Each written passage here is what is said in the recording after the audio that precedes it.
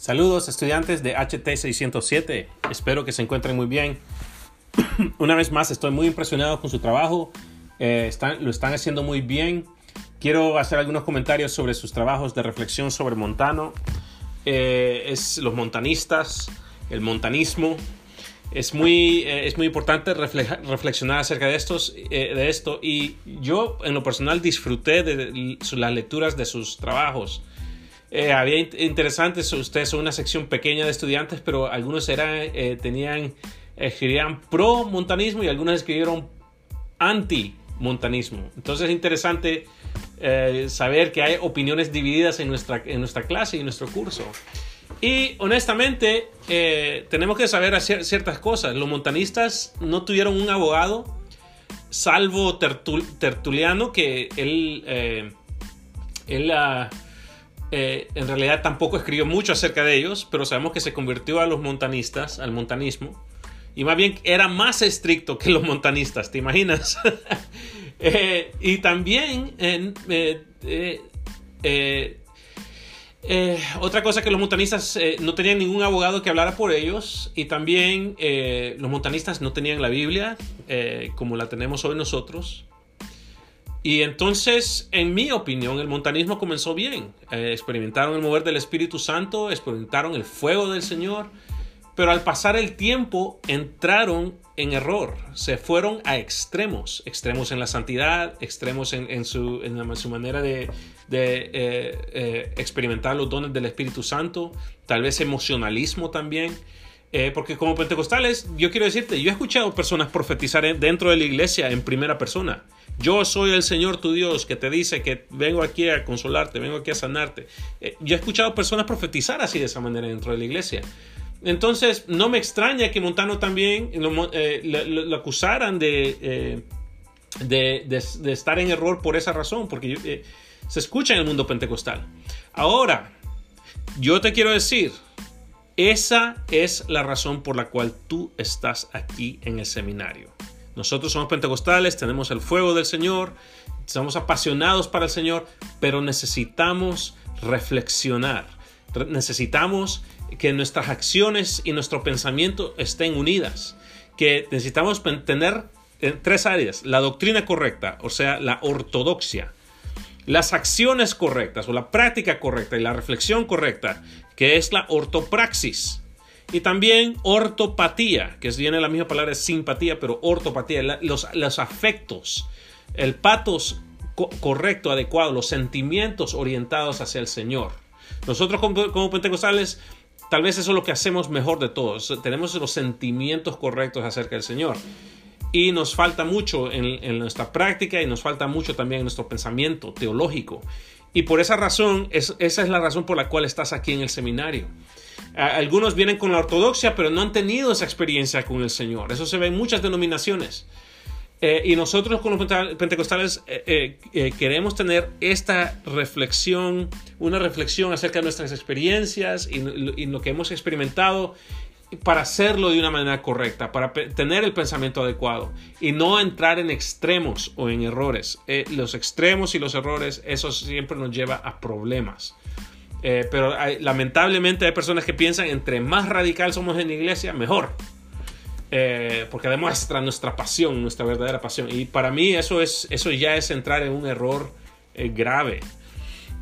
Entonces, solo quería comentarte eso acerca de tus trabajos. Yo pienso que comenzaron bien, pero se fueron a extremos. Esa es mi opinión honesta acerca de ellos. Celebro los dones del Espíritu Santo, celebro la manifestación del Espíritu Santo.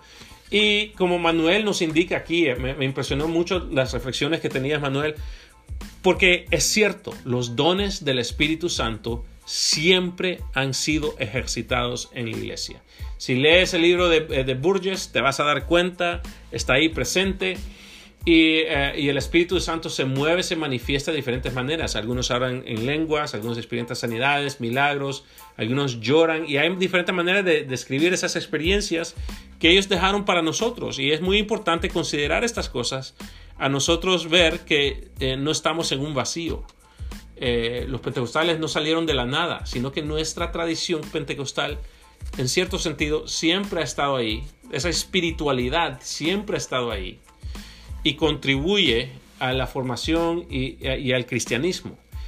Lamentablemente, muchos se acercan a la historia y abordan el tema de la historia de una manera intelectual, cerebral, y no quieren leer esas partes, les incomoda, no las entienden, pero como pentecostales al leerlas nosotros yo puedo ver que lo están entendiendo y me encantó leerlo de Manuel porque nos apasiona también. Esa pasión se transmite incluso por tu trabajo escrito. Entonces es muy importante para nosotros considerar la obra del Espíritu Santo en nuestra perspectiva y ver que estas personas, estos gigantes de la fe, personas súper intelectuales, personas dotadas mentalmente con un intelecto avanzado, increíble, estas personas también escribían acerca de la experiencia del Espíritu Santo. Y esa es la razón por la cual estás aquí en el seminario pentecostal. Les quiero agradecer también sus reflexiones acerca de Constantino. Es muy interesante la historia de Constantino porque el impacto fue enorme. Constantino hizo del cristianismo la religión oficial del imperio. Y eso trae muchas preguntas para mí. O sea, ¿cómo es posible? Y eso tal vez lo vamos a ver también las próximas semanas. Porque si de repente no eres cristiano, eres un pagano, y te das cuenta que de repente el emperador se hace cristiano, se vuelve cristiano y le miran a los cristianos con favores. ¿Y cuánto fue una conversión legítima? ¿Y cuánto fue una conversión,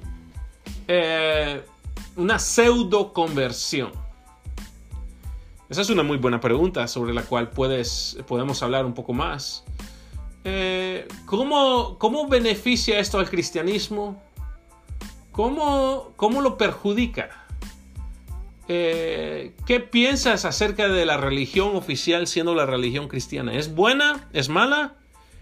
¿Cómo nos debemos relacionar al imperio? Porque si Eusebio, por ejemplo, si él escribe acerca al imperio, si él dice algo malo del emperador, lo decapitan, pierde su cabeza.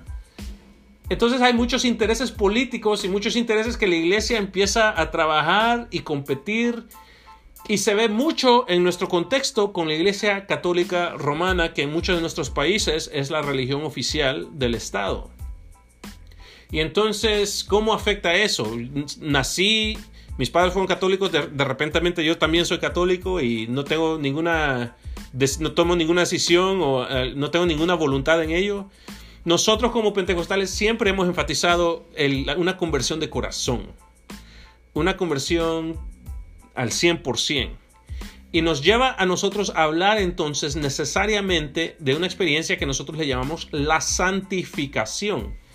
Porque no solamente es suficiente creer, los pentecostales como gente del Espíritu siempre se han separado para servir al Señor.